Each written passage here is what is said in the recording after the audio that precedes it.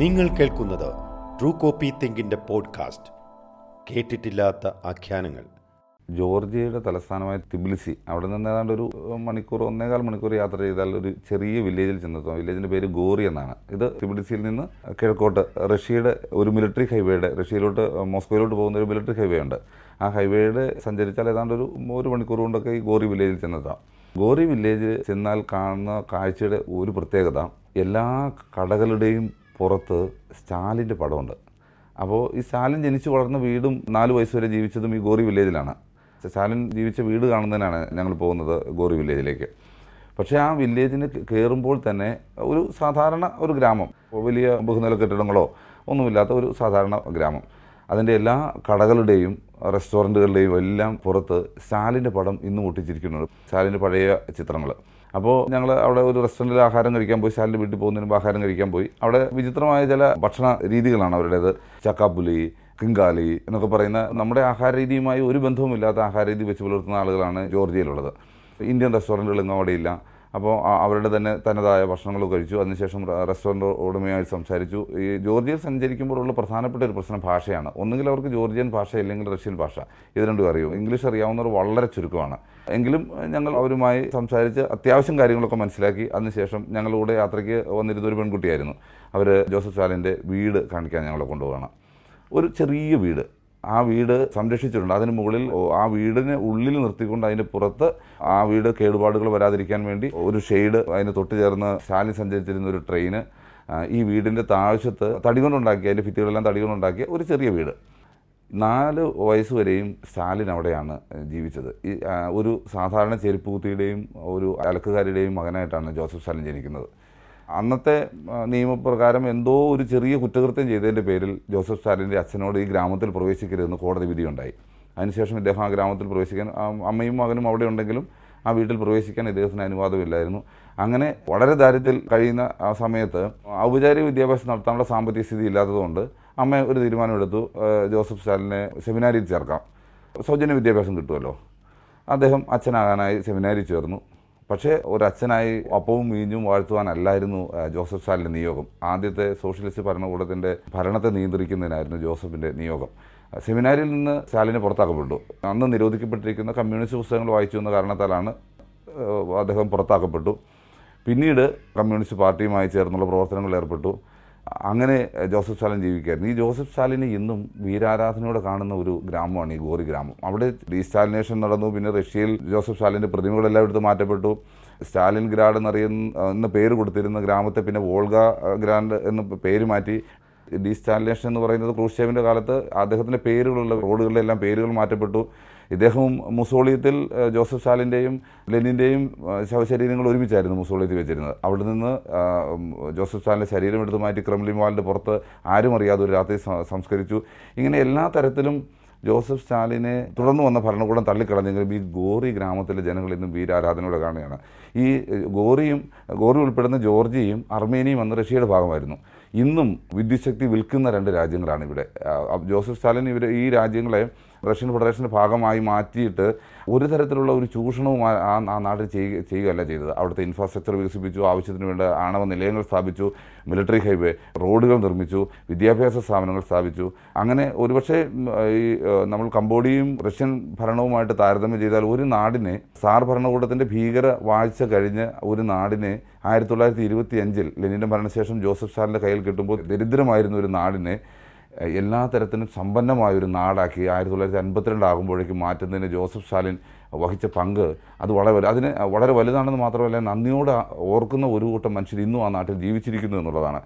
അതിനെ സംബന്ധിച്ച് ജോസഫ് സ്റ്റാലിൻ്റെ ഭരണത്തെ സംബന്ധിച്ച് വ്യത്യസ്ത അഭിപ്രായങ്ങളുണ്ട്. ഒരുപക്ഷെ ട്രോട്സ്കി ആയിരുന്നു പിന്നീട് അധികാരത്തിൽ വന്നിരുന്നെങ്കിൽ ആ നാടിൻ്റെ സ്ഥിതി മാത്രമല്ല ലോകത്തിൻ്റെ തന്നെ സ്ഥിതി മാറുമായിരുന്നു എന്നുള്ളത് ഒരു സത്യമായിരിക്കുമ്പോഴും ഭിന്നാഭിപ്രായങ്ങൾ അദ്ദേഹത്തിൻ്റെ രാഷ്ട്രീയത്തെ സംബന്ധിച്ചും അദ്ദേഹത്തിൻ്റെ ഭരണത്തെ സംബന്ധിച്ചും ഉണ്ട് എങ്കിൽ പോലും ഒരു നാടിനെ അന്ന് ഒരു ഏക ധ്രുവ ലോകമായി ലോകത്തെ മാറുന്നതിനെ തടഞ്ഞു നിർത്തിയ ഒരു ശക്തനായ ഒരു ഭരണാധികാരിയായിരുന്നു ജോസഫ് സ്റ്റാലിൻ.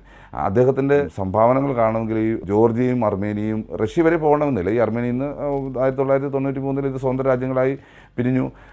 ഇന്ന് അവിടുത്തെ സംവിധാനങ്ങൾ, അവിടെ ജീവിക്കുന്ന മനുഷ്യർ, അവരുടെ വിദ്യാഭ്യാസ സ്ഥാപനങ്ങൾ, അവിടുത്തെ റോഡുകൾ, അവിടുത്തെ പശ്ചാത്തല സൗകര്യങ്ങൾ, ഇതെല്ലാം വികസിപ്പിക്കുന്നതിന് വേണ്ടി ജോസഫ് സ്റ്റാലിൻ ചെയ്ത സംഭാവനകൾ മറക്കാവുന്നതല്ല. അതിനെ ആ നാട്ടിലെ ആളുകൾ ഇന്നും വളരെ നന്ദിയോടുകൂടി ഓർക്കുന്നുണ്ട്. അതിനുശേഷം തൊട്ടടുത്ത് ജോസഫ് സ്റ്റാലിൻ എല്ലാവർക്കും അറിയുന്ന പോലെ എയറോഫോബിയ ഉള്ള ആളായിരുന്നു. അതുകൊണ്ട് അദ്ദേഹം വിമാനത്തിൽ കയറാൻ ഭയമായിരുന്നു. വിമാനത്തിൽ നല്ല ഉയരമുള്ള എവിടെയും കയറാനായിട്ട് അദ്ദേഹത്തിന് ഭയമുള്ളായിരുന്നുകൊണ്ട് ഇദ്ദേഹം ട്രെയിനിൽ മാത്രമായിരുന്നു സഞ്ചരിക്കുന്നത്. ഈ വീടിന് തൊട്ട് ചേർന്ന് ഇദ്ദേഹം സഞ്ചരിച്ചിരുന്ന ട്രെയിൻ സൂക്ഷിച്ചിട്ടുണ്ട്. അതിനകത്ത് ഇദ്ദേഹം സഞ്ചരിച്ചിരുന്ന ആ ഒരു കമ്പാർട്ട്മെൻറ്റ്, അതിനകത്തുള്ള സൗകര്യങ്ങൾ, വളരെ ലളിതമായ സൗകര്യത്തോട് ജീവിച്ചിരുന്ന മനുഷ്യനായിരുന്നു അദ്ദേഹം. അല്ലാതെ അധികാരം ഉപയോഗിച്ച് ആർഭാട ജീവിതമായിരുന്നില്ല. ഒരു രാജ്യത്തെ എങ്ങനെ കെട്ടിപ്പടുക്കണം എന്നുള്ളതിനെ സംബന്ധിച്ച് കൃത്യമായൊരു ധാരണയുള്ള ഒരു ഭരണാധികാരിയായിരുന്നു ജോസഫ് സ്റ്റാലിൻ. അത് ക്രൂരമായിട്ടുണ്ട് എന്നുള്ള കാര്യത്തിൽ സംശയമില്ല. കൊല്ലപ്പെട്ടിട്ടുണ്ട്. ഒരുപക്ഷെ നാസി ഭരണകാലത്ത് ജർമ്മനിയിൽ കൊല്ലപ്പെട്ട ആളുകളുടെ എത്രത്തോളം ആളുകൾ തന്നെ ഗുലാഗുകളിൽ, അന്നത്തെ കൂട്ടുകൃഷിക്കളങ്ങൾ ആയിരുന്ന ഗുലാഗുകളിൽ കൊല്ലപ്പെട്ടിട്ടുണ്ട് എന്നാണ് ചരിത്രം രേഖപ്പെടുത്തിയിരിക്കുന്നത്. പക്ഷേ എങ്കിലും അമേരിക്കയ്ക്ക് തുല്യമായൊരു രാജ്യമാക്കി മാറ്റി തീർത്തിട്ടാണ് 52-ൽ ജോസഫ് സ്റ്റാലിൻ പടിയിറങ്ങുന്നത്, പിന്നെ ക്രൂഷ്ചേവ ഭരണം ഏറ്റെടുക്കുന്നതും. അതിനെ എങ്ങനെ ലോകം കണ്ടാലും വളരെ വൈകാരികമായി തന്നെ ജോസഫ് സ്റ്റാലിനെ കാണുന്ന ഒരു സമൂഹം ഗോറിയിൽ നിന്ന് ജീവിച്ചിരിക്കുന്നുണ്ട്. ഈ പെൺകുട്ടി ഞങ്ങളുടെ കൂടെ വന്നു, ഈ ട്രെയിൻ ഞങ്ങളെ കാണിച്ചു തന്നു. അതിനുശേഷം ഈ വീടിനുള്ളിൽ പ്രവേശിക്കാൻ അനുവാദമില്ല. കാരണം അത് ആ വീട് സുരക്ഷിതമായി സൂക്ഷിച്ചിരിക്കുന്ന ഇതാണ്. വീടിൻ്റെ ചുറ്റുവട്ടങ്ങളിലൂടെ സഞ്ചരിക്കാം. ഈ വീട് കണ്ട് ഞങ്ങൾ പുറത്തിറങ്ങി കഴിഞ്ഞപ്പോൾ ഞങ്ങളുടെ കൂടെ ഉണ്ടായിരുന്ന ജോർജിയക്കാരി പെൺകുട്ടി പറഞ്ഞു, സാധാരണ സന്ദർശകർ പോകാത്ത ഒരു സ്ഥലം നിങ്ങളെ കൊണ്ട് കാണിക്കാം. അപ്പോൾ സ്റ്റാലിൻ്റെ കാര്യങ്ങൾ പറഞ്ഞപ്പോൾ അതിന് ഒരല്പം താല്പര്യത്തോടെ കേൾക്കുന്നു എന്ന് തോന്നിയപ്പോൾ ഈ പെൺകുട്ടി പറഞ്ഞു, നമുക്ക് വേറൊരു സ്ഥലം കൊണ്ടോ കാണിക്കാം, സ്റ്റാലിനുമായി ബന്ധപ്പെട്ട ഒരു വീടുണ്ടെന്ന് പറഞ്ഞു. ഞങ്ങളുടെ അവിടെ നിന്ന് ഏതാണ്ട് ഒരു അരമണിക്കൂർ യാത്ര ചെയ്തപ്പോൾ ഒരു പഴയ വീട്, പുറത്തു നോക്കിയാൽ ഒരു സാധാരണ ഒരു ജോർജിയൻ വീട് പോലെ. എല്ലാ ജോർജിയൻ വീടുകളിലെയും മുൻവശത്ത് മുന്തിരി നട്ടിട്ടുണ്ടാവും. ഏറ്റവും ആദ്യ കാലത്തെ വൈൻ ഉണ്ടാക്കുന്നതിൽ പ്രാഗൽഭ്യം നേടിയ പ്രാവീണ്യമുള്ള മനുഷ്യരായിരുന്നു ജോർജിയയിലേതാണെന്ന് അവർ അവകാശപ്പെടുന്നത്. അർമേനിയിൽ ചെന്നപ്പോൾ അവരും പറഞ്ഞു, ഞങ്ങളുമാണ് വൈൻ ഉണ്ടാക്കുന്നത് ഏറ്റവും ക്രിസ്തുവിന് മുൻപേ വൈൻ ഉണ്ടാക്കുന്നതിൽ ഞങ്ങൾക്ക് വൈനറികളുണ്ടായിരുന്നു, അതിൻ്റെ വൈദഗ്ധ്യവും പ്രാവീണ്യം ഞങ്ങൾക്കുണ്ടെന്ന് പറഞ്ഞു. ഇത് ജോർജിയയിലും, ഇത് രണ്ടും തൊട്ടടുത്ത് കിടക്കുന്ന രാജ്യങ്ങളായതുകൊണ്ട് അത് ശരിയായിരുന്നിരിക്കണം. അപ്പോൾ എല്ലാ ജോർജിയൻ വീടുകളിലെയും മുൻവശത്ത് വലിയ മുന്തിരികൾ നട്ടിട്ടുണ്ടായിരിക്കും. അത്തരം മുന്തിരികൾ ഈ വീടിൻ്റെ 4 വശത്തുമുണ്ട്. ഞങ്ങൾ ഈ വീടിൻ്റെ അകത്തോട് പ്രവേശിച്ചു. അകത്ത് കയറി കഴിഞ്ഞപ്പോൾ വീടിനകത്തൊരു വലിയ കുളമല്ല, ഒരു വലിയൊരു കിണർ. ഈ കിണറിനകത്തോടെ ഇരുമ്പ് ഗോവിണിയുണ്ട്. അതിൽ നിന്ന് താഴോട്ടിറങ്ങാന്ന് പറഞ്ഞാൽ നമുക്ക് ഒരല്പം ഭയം തോന്നുന്നതാണ്. കാരണം വളരെ ഒരാൾക്ക് കൃത്യം ഇറങ്ങി പോകാനുള്ള വെളിപ്പമുള്ളൂ. നിങ്ങൾ ധൈര്യമായിട്ട് ഇറങ്ങാൻ പറഞ്ഞു. ഈ കിണറിനകത്തോടെ താഴേക്ക് ഇറങ്ങി കഴിഞ്ഞപ്പോൾ അത് പിന്നീട് കിണർ തീർന്നു. സമാന്തരമായി ഒരു ചെറിയ തുരങ്കം. ഈ തുരങ്കം കഴിഞ്ഞ് പിന്നെ അടുത്ത് മറ്റൊരു കിണർ, അത് മുകളിലോട്ടാണ്. അപ്പോൾ നമ്മൾ മുകളിൽ നോക്കുമ്പോൾ അത് കിണറായിട്ട് തോന്നും. അപ്പോൾ ശരിക്കും 2 കിണറുകൾ, ആ കിണറുകളുടെ അടിവശത്ത് ബന്ധിപ്പിച്ചിരിക്കുന്ന ഒരു തുരങ്കം ഇതാണ്. അങ്ങനെ ഈ രണ്ടാമത്തെ ഗോവണി കയറി മുകളിൽ എത്തിക്കഴിഞ്ഞപ്പോൾ ഒരു മുറിക്കകത്തെത്തി. ഈ മുറിക്കകത്ത് വലിയൊരു പ്രിൻറ്റിംഗ് പ്രസ്. ഈ പ്രസ്സിൽ വെച്ചാണ് ജോസഫ് സ്റ്റാലിൻ്റെ കാലത്ത് രഹസ്യമായി അന്നത്തെ കമ്മ്യൂണിസ്റ്റ് പത്രം പ്രവതയുടെ ഏറ്റവും ആദ്യത്തെ പ്രതി അച്ചടിക്കുന്നത് ഈ മുറിയിൽ വെച്ചാണ്. അതിൻ്റെ കോപ്പി ഇന്ന് ഫോട്ടോ എടുത്ത് അതിനകത്ത് സൂക്ഷിച്ചിട്ടുണ്ട്. അപ്പോൾ ഏതെങ്കിലും കാരണവശാൽ ഈ മുറി പിടിക്കപ്പെട്ട് അന്നത്തെ കമ്മ്യൂണിസ്റ്റ് പ്രസിദ്ധീകരണങ്ങളെ ഭയത്തോടെ കാണുന്നൊരു ഭരണകൂടമായിരുന്നല്ലോ ഉണ്ടായിരുന്നത്.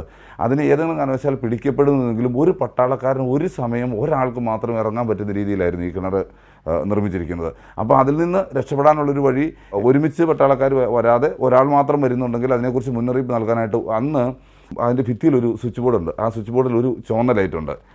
അഥവാ ഈ വീട്ടിൽ പുറത്തു നോക്കുമ്പോൾ സാധാരണ ഒരു വീട്, ആ വീട്ടിൽ താമസക്കാരുമുണ്ട്. അപ്പോൾ ആരെങ്കിലും രഹസ്യ പോലീസോ മറ്റോ വന്നു കഴിഞ്ഞാൽ ഒരു സ്വിച്ചിൽ അവിടുത്തെ വീട്ടുകാരൻ പ്രസ് ചെയ്യും. അപ്പോൾ ഇതിനകത്ത് ചുവന്ന ലൈറ്റ് തെളിയും. അപ്പോൾ പെട്ടെന്ന് ഈ ഇതെല്ലാം മാറ്റുക, പിന്നെ രക്ഷപ്പെടാൻ വേണ്ടിയിട്ടുള്ള ഒരു പുറത്തോട്ടുള്ള ഒരു സംവിധാനവുമായിട്ട് ഇതുകൊണ്ട് കാണിച്ചു. ഞാൻ അതൊരു പക്ഷേ ഗോറിയിലായതുകൊണ്ടാണ് സൂക്ഷിക്കുന്നത്. അത് ഡീസ്റ്റാലിനേഷൻ്റെ സമയത്ത് റഷ്യയിലായിരുന്നെങ്കിൽ ഒരുപക്ഷെ ഇതെല്ലാം തകർക്കപ്പെട്ടു പോയേനെ. കാരണം ക്രൂഷ്ചേവിൻ്റെ കാലത്ത് സ്റ്റാലിനുമായി ബന്ധപ്പെട്ടതെല്ലാം ഇല്ലായ്മ ചെയ്തെങ്കിലും ഇതൊരു സ്വതന്ത്ര രാജ്യമായി നിലനിൽക്കുന്നതുകൊണ്ടാണോ എന്തുകൊണ്ടാണെന്ന് അറിഞ്ഞുകൂടാ. പക്ഷേ ഇതെല്ലാം വളരെ ഭംഗിയായി ഈ തുരങ്കവും ഈ പ്രസ്സും, അത് പഴയ ആ പ്രിൻറ്റിംഗ് പ്രസ് അതുപോലെ തന്നെ സൂക്ഷിച്ചിട്ടുണ്ട്. അതിൽ ആദ്യമായി അച്ചടിച്ച പ്രവത പത്രത്തിൻ്റെ കോപ്പി അതിനകത്ത് സൂക്ഷിച്ചിട്ടുണ്ട്. അങ്ങനെ വളരെ ഇതിനോടൊക്കെ താല്പര്യത്തോടെ കാണുന്ന ഒരു കൂട്ടം മനുഷ്യർ ഇന്നും ആ നാട്ടിൽ ജീവിച്ചിരിക്കുന്നുണ്ട് എന്നുള്ളതാണ് ഒരു പ്രത്യേകത. ലോകം എങ്ങനെ സ്റ്റാലിനെ കണ്ടാലും, ചരിത്രകാരന്മാർ എങ്ങനെ അദ്ദേഹത്തെ വിശേഷിപ്പിച്ചാലും, ഇദ്ദേഹം ചെയ്ത സംഭാവനകളെ, ഇദ്ദേഹം ഒരു നാടിന് വരുത്തിയ മാറ്റത്തെ 1952 ആയപ്പോഴേക്കും ഒരു ഏക ധ്രുവ ലോകം ഉണ്ടാകേണ്ട ഒരു സാധ്യതയെ ഇല്ലായ്മ ചെയ്ത ഒരു ശക്തനായ ഒരു ഭരണാധികാരിയായിരുന്നു സ്റ്റാലിൻ എന്നുള്ളത് അന്നാട്ടുകാർ നന്ദിയോടെ ഇന്ന് ഓർക്കുന്നുണ്ട്. അതിനുശേഷം ഞങ്ങൾ ഈ പെൺകുട്ടിയുമായിട്ട് അടുത്ത് പോയ സ്ഥലത്ത് കണ്ട ഒരു കാഴ്ച, ജോസഫ് സ്റ്റാലിൻ്റെ വീടിനോട് ചേർന്നൊരു ചെറിയ മ്യൂസിയം ഉണ്ട്. സ്റ്റാലിൻ്റെ ഉപയോഗിച്ചിരുന്ന വസ്ത്രങ്ങൾ, ചെറുപ്പകാലത്തെ അദ്ദേഹത്തിൻ്റെ ജീവിത രീതികൾ, ഇങ്ങനെ കാര്യങ്ങളെക്കുറിച്ചെല്ലാം ചിത്രീകരിച്ചിരിക്കുന്ന പഴയ പത്രത്തിൻ്റെ കോപ്പിയൊക്കെ വെച്ചിരിക്കുന്ന ചെറിയ മ്യൂസിയമുണ്ട്. ആ മ്യൂസിയത്തിൽ ഒരു ഏറ്റവും പ്രധാനപ്പെട്ട സ്ഥലത്ത് സൂക്ഷിച്ചിരിക്കുന്ന ഒന്ന് നെഹ്റുവിൻ്റെ കാലത്ത് അദ്ദേഹത്തിന് ഒരു സമ്മാനം കൊടുത്തയച്ചിരുന്നു ജോസഫ് സ്റ്റാലിന്. ഹിന്ദി ഭാഷയിൽ കൊത്തിയ ഒരു ചുരുട്ട് പോലെ വരുന്ന ഒരു ചെറിയ ഒരു സമ്മാനം. അതിന് ഇവർ വളരെ വിലയേറിയൊരു വസ്തുവായിട്ട് സൂക്ഷിച്ചു. അപ്പോൾ എനിക്ക് അത്ഭുതം തോന്നിപ്പോയി. അക്കാലത്ത് ജോസഫ് സ്റ്റാലിന് ഇന്ത്യയിൽ നിന്നൊരു പുരസ്കാരം കൊടുത്തയക്കുകയും അതവർ വിലയോടെ കാക്കുകയും ഇന്നും അത് സൂക്ഷിക്കുകയും സംരക്ഷിക്കുകയും ചെയ്തിട്ടുണ്ട്. ഒരു മ്യൂസിയത്തിൽ പ്രധാനപ്പെട്ട കാഴ്ച അതാണ്.